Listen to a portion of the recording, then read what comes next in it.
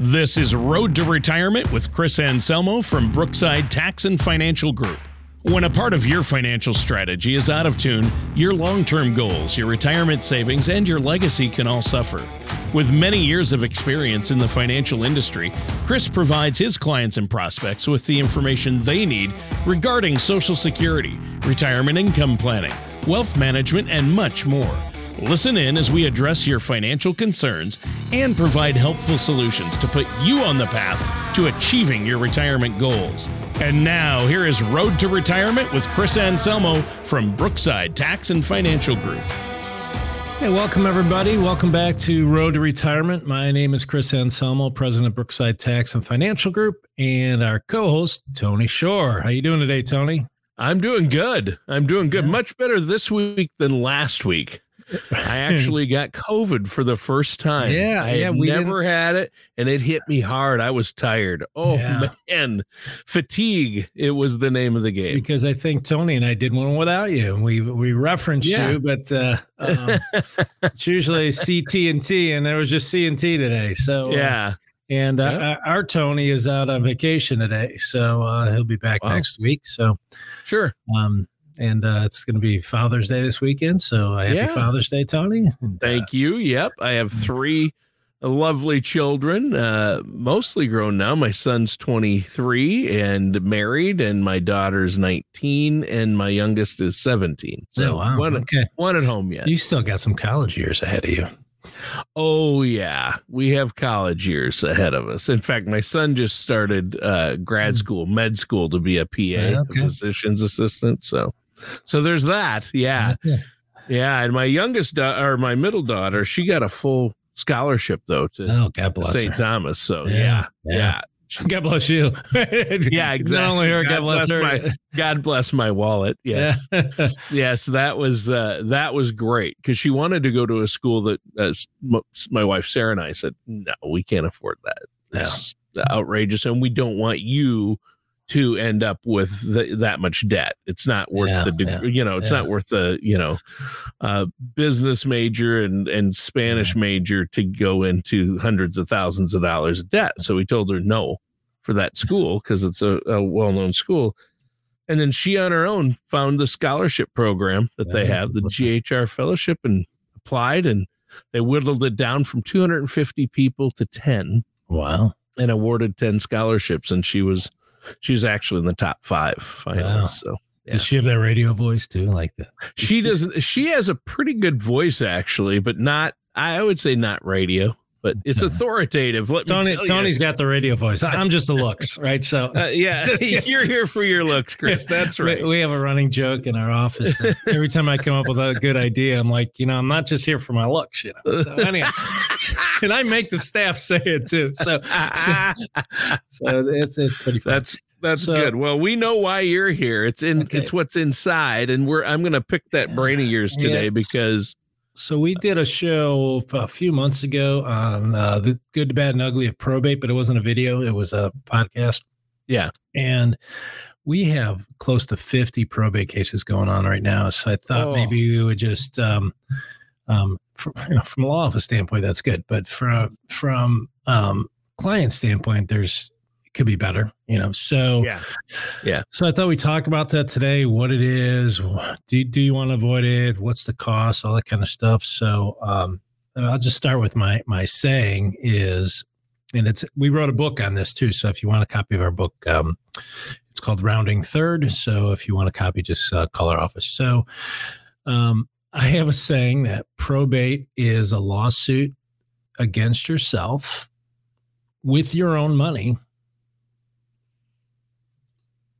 Okay, lawsuit against yourself with your own money to protect your creditors, right? So people are like, what? So the whole concept of probate is, let's say we have Bill and Mary, and Bill dies, and there's a bank account that Mary's not on. Like Bill has this account, maybe he opened the account, Mary wasn't there that day, and he just never got Mary's name on it. So there's this account stuck in Bill's name that.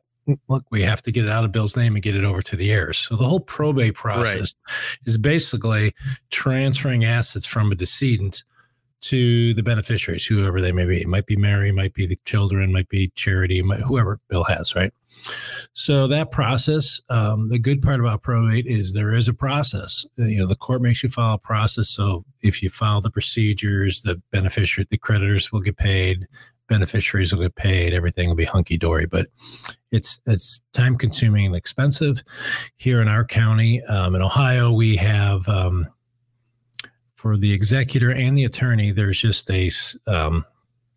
called a spreadsheet, like a fee schedule, and your fees just based totally on the size of the estate, whether it's $20,000 estate or $20 million estate. It runs through this fee schedule. There's more. It starts right now. I think it starts at 4.5% on the first 100,000, 3.5% on the next 300,000, 2% on the rest, and so it could get pretty expensive quickly. But it is time consuming. Somebody has to, go around to the various banks and financial institutions and close out accounts. So let me set this up a little bit for you, Tony, and then you could chime in. But let's say Mary takes Bill's will down to Bank of America, where he has this account, and says, well, here's the will, and here's the death certificate. It says, like, if Bill dies, I get everything. So here we go. I want the account. And the bank's going to say, well, first of all, slow down. Mm-hmm. Even though the will says you're the executor, you're not the executor until the judge says you're the executor. So that will just says, look, I want Mary to be my executor, but she's not the executor until the judge says so. And the reason being is the financial institutions aren't going to take the risk that this was Bill's last will. This one's 3 years old. He might have wrote one out 2 months ago, and Mary's not the executor. Mary's not the beneficiary. So, So the bank say, slow down, time out, go down to the probate court. You file it with probate court. You come back with these little things called letters of authority with the judge's little seal on it. Mm-hmm. You bring that back, and then we're good to go. Okay, so that, again, it all takes time. So we have to submit the will, submit the death certificate, list of all the heirs, who potential heirs will be, names, addresses, all that. So it's going to take time. But that's the beginning of the probate process. We weren't involved in any of this. Her sister handled it. Her sister lives in Virginia near DC, and her father passed away in Washington State, right? Okay. So she flew out there. She took care of things. She was the executor. And so she took care of all this, and I'm not sure what all she did, but she told my wife that she had to, by law, post in the local newspapers a thing that said he died to let anybody who he owes money to give notice. Is that correct? So when we file the probate court, they do it for us. We have a daily legal news in our county. So all those get posted, so the creditors know that's where you go look to see if someone died. So here in Ohio, creditors only have 6 months from the date of death to file a claim. Not 6 months from when you open the probate, 6 months from the date of death to file a claim. If the claim's big enough, they could open the probate themselves, right? But so if they come in 6 months in 1 day, they're out, because our statute doesn't say the executor, let's say, Tony, he owed you some money and you came in 6 months in a day. It doesn't say, well, okay, what's 1 day? We'll give it to Tony. Our statute says the executor may not pay a creditor who's late, because if I pay you, Tony, then I took it away from the beneficiaries, right? So if you come in late, you're out. So some strategies are, so creditors, this is different than trust. Creditors, at least here, only have access to what goes through probate. They don't have access to what's in your trust, right? So sometimes we wait 6 months to open the estate. Sure. And then the creditors are out. I mean, that's why credit card companies charge 25, 28, 30% or whatever they charge on interest rates, because they often get, they lose out on some of these decedents. So, sure. So, I forgot what you said. It was your sister-in-law? Yeah. So the other thing that was kind of in there is that, like here, if you are an out-of-state executor, mm-hmm. most likely you're going to have to post a bond because the probate court doesn't have jurisdiction. The probate court here in Ohio doesn't have jurisdiction over you, Tony. So they're concerned that if you were the executor, you could abscond with the money. We couldn't get you. So that would make you post a bond. So we're doing an estate right now. It's about a $2 million estate. The bond was $4,000 just to say you're not going to abscond with the money. Now, wow. So, and it's a waste of money. I mean, it depends. Like in this case, I'm actually. You get the money. You get that money back. No. So that's basically you're buying an insurance policy kind of so that if you run off with the money. So right now we're working on an estate and almost all the kids are out of state. So they don't want to come back and do it. So judge appointed us as the administrator of the estate. I'm surprised they made us get a bond because we're attorneys, and they got jurisdiction over us, but they did anyhow. So it was about a $2 million estate. The bond was $4,100. We're going to give that to the bonding company. And God forbid if I ran off with the money, then there's a bond that replaced the money. But if I don't run off with the money, the bonding company keeps the $4,100. Right? Oh my gosh. Yeah. So that's got to be a license. Why don't we open a bonding company? Well, some people run off with the money. Right. So, I see. So then they're on the hook. Sure. Yeah. So it can get, so when we have out of state people that mucks it up. Sure. Yeah. That's so crazy. Oftentimes with out of state people, like when we draft a will, we might say, Tony, you're the first potential executor, Joe Smith's the second, and we go down, down the list. So if you're out of state, we might say, Tony, why don't you waive your right to be the executor and we'll use the person who's local. Because most of the time what happens is the law firm does 99% of all the work and we just tell you to sign here, sign here, sign here, sign here.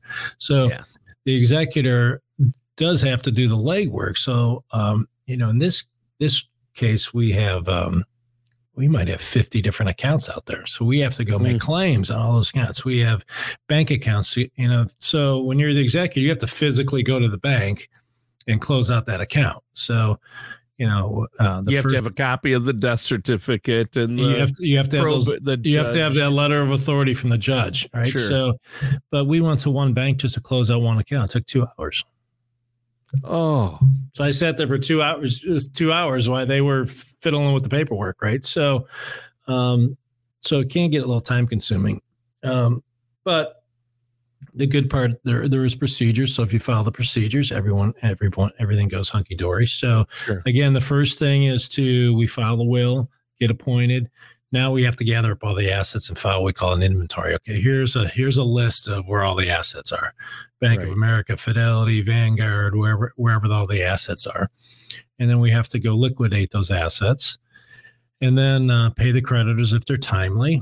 And then eventually disperse the money to the heirs. So generally it'll take probably 9 months to a year just because the creditors have 6 months, so we don't really want to disperse anything before the creditor period's over. Because let's say there's $100,000 in the estate, Tony, and you're a creditor, and we dispersed $100,000, and a creditor comes in, and month 5 and says, "Look, he owes $200,000 to the hospital."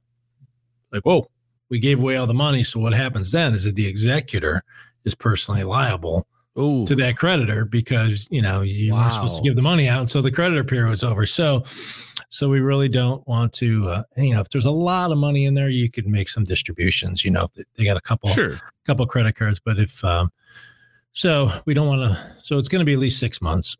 And then, there's also tax returns after we file the decedent's final tax return for the year. So the year, so if they died today, their 1040 would go from January 1st through today. And then the estate return would go from tomorrow until the end of the month or the end of the year. Or we can make it a fiscal year. So if this is, let's say this is June 16th, we could make the fiscal year June 16th through May 30th, 1st of the following year. So we can make it a fiscal year if we wanted to. Sure. So, wow, there are a lot of, there are a lot of, you can get deep in the weeds. I'm trying to think of the word, but there's a lot to it. I mean, it can get complicated. So obviously you don't want to try to go it on your own. I think that's what my wife's sister tried to do. And it got really, it was a headache for her for months and, you know, a lot of stress. So that's why working with a firm such as yourselves, I mean, plus you have the bonus, there's tax implications that you want to consider with estates. Because there's also, there's an IRS rule called transfer liability. So if we give you, Tony, the asset, we give you $100,000 and there's $30,000 owed. Yeah. The IRS is expecting, and there's no more money. They follow the asset. So they're like, and then the unfortunate part is you spend it all because hey, grandpa died and I got the money, I spent it. And then you get a $30,000 tax bill from the IRS. And you're like, what? Nobody told me about this. Right. So, you don't want that. There's a lot of complications there. And then, you know, it gets a little confusing when people don't have a will. I mean, the will basically says, look, when I die, give everything to my wife. And if I'm not alive, if she's not alive, give everything to my 2 children. Some people die without a will. Probably 70% of the people die without having a will. So then what? So what happens, all the states have, at least here, it's called descent and distribution statute. So our statute says, look, if you die without a will, it depends if you're married, so it depends if you have children. So if you're married with children, then your spouse gets so much and the kids get so much. If you don't have a spouse or kids, then it actually goes back up to your parents. If your parents aren't alive, then it goes out to brothers and sisters. If you don't have any brothers and sisters, then it starts going out to cousins. And I mean, it's a nightmare, right? So because you have to find all these people, right? And you have to, So who really is the next of kin? So because on the sheet that when you submit it, you have to tell the court who's the next of kin, right? So, you know, and then you have to deal with people who are estranged, right? So you have the son that hasn't talked to their parents in 30 years and they don't even know where he's at, right? So, you know, what do you do then? You know, that's what you probably heard of a fund called unclaimed funds. And we have one here in Ohio. So it could be that portion of the estate goes to the unclaimed funds for the benefit of Joe Smith.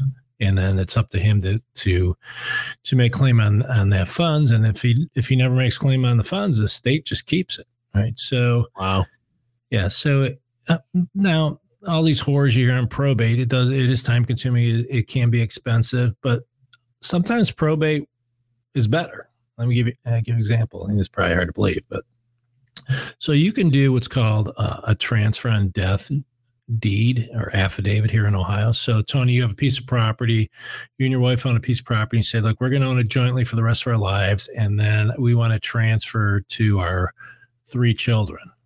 Right. Okay. So that sounds good and fine. But so here in Ohio, if you're married, because I don't think you have this in Minnesota, but if you're married, we still have this archaic thing called dower rights. So these were dowry. Yeah, so these rights are still in Ohio, and it's unfortunate. I think old timey. Yeah, I think dowry. I think it's the divorce attorneys don't want to get rid of it. So basically, dower rights say, Tony, if you want to sell any property in Ohio and you're married, your wife have to sign off on it, whether or not she's on the title. She has to release her dower rights. So you leave your mom and dad leave you the house you leave your house to your 3 kids and they're all married. Now you have 6 people that have to agree to sell the property. Oh, I can't get 6 people to figure out a restaurant to go to. Right. Yeah. So let's say the house is worth $250,000 and one of the spouses says, you know what? I think it's worth $280,000. I'm not signing anything. Yeah. So it could be held up for as long as you get those 6 people to agree. Wow. So in that situation, when I tell people this and like they don't want to believe me, I'm like, it's better if that house goes to probate, because the probate, then the executor says, look, we're selling it for $250,000. The executor signs off on it, splits up the money, 3 ways. So he doesn't have to get consent of 6 people and 3 spouses, or what we were talking about. So sometimes probate's better. Interesting. Yeah. So again, if clients want to now, we're not talk about this on this show, but I mean, the whole other way of doing it is to use trusts, and we'll maybe do a show on that too, because a trust doesn't go through probate. Trust doesn't die. It doesn't go. We don't deal with probate for trusts, and the courts are okay with it. They're like we only deal with dead people, right? So they're It's like they remember what was that movie? I See Dead People. Yeah. Sixth Sense, I think it was. Yeah. So the probate just deals with dead people. He doesn't deal with trusts. So, right. So then once we get all the creditors paid, it's time to distribute the money, and we got to make sure we file the tax returns, because if you don't file tax returns right, then the executor could be liable for the taxes. So it gets complicated. But at the end of the day, there's going to be a distribution. The thing you want people to sign off. They agree with everything. They've looked at everything. And that's what's good about the court system. The court, you're going to file these accountings with the court, and the court's going to say, okay, these are okay. You can make distributions. Now, when you're doing it with a trust, you kind of have to do that yourself. You have to do these accountings, give it to the beneficiaries. They sign off on them. So it's a similar procedure. You just don't have the court involved. So interesting. Yeah. Well, you've convinced me of one thing on the show today, Chris, and that is I do not ever want to be the executor of an estate. Yeah. I don't want to be named executor of an estate. It sounds like like a headache and a lot of work. It's especially a headache when you get things like you've seen that show Hoarders? Yeah. You're the executor, you open the door and you see a house like that. You're like, oh my God, what, because you can't just, I had one client says, I'm just going to get a dumpster. Like you can't just get a dumpster. They hoard, right? There could be stock certificates, there could be bonds, there could be shares, IBM. I mean, you have to go through every piece of paper to make sure it's not valuable. Yeah. So it could take 6 months to clean out the house. And we had one house, they found $95,000 in cash in it. But it wasn't like it was in the safe. It was behind the refrigerator. It was in air. I mean, it was scattered throughout the house, right? So you can't just throw everything away, because things could be, coins, jewelry. You got to get it appraised, all that kind of stuff. Now, luckily, we don't have an estate tax here in Ohio anymore, because we used to have to get it. When you went to open up a safe deposit box, you had to have someone there from the estate department to make sure they appraised the jewelry and all that kind of stuff. But, so we got our estate tax. We got rid of, I think in 2013, because our estate tax was low. It was you started paying taxes at $338,000. Wow. So, boom, a house, you're in, right? So, so it can't, and people try to do this themselves. And I'm like, I'm sure if I cut my hand, I could probably stitch it up myself, but I think I'd go to a physician, right? So I could not do that. I mean, this is not the time to really try and save pennies. If you wanted to save the pennies and dollars, you should have went ahead and did the trust while you were alive, right? So oftentimes this happens when people, they don't want to spend the money on trust, or some people say, hell, let my kids worry about it. I'm not going to be here. I don't give a crap, right? So it's not. You're just wasting your kids' inheritance. So you don't want to leave your loved ones in a bad situation. Yeah. You want things taken care of ahead of time. That's going to alleviate a lot of these problems. Is what you're saying. Yeah, and more we see that the kids aren't all local anymore, right? They're like, my kids are, one's in Denver, one's in DC. Yeah. Right. Yeah. So are they going to come back? And what about the pet? All kinds of things that can go on when you go through this whole system. So, so we have a book called Rounding Third. It talks about estate planning, talks about probate, talks about probate avoidance, uses of trust and things like that. So if you want a complimentary copy, I'm not sure Tony's usually the one that does all this stuff. So, you want to make sure that if you have questions, look at that. Look at that. So that's our phone number for the law office, 216-485-2720. 1040. You like that, Tony? 1040. I like that. 216-485-1040.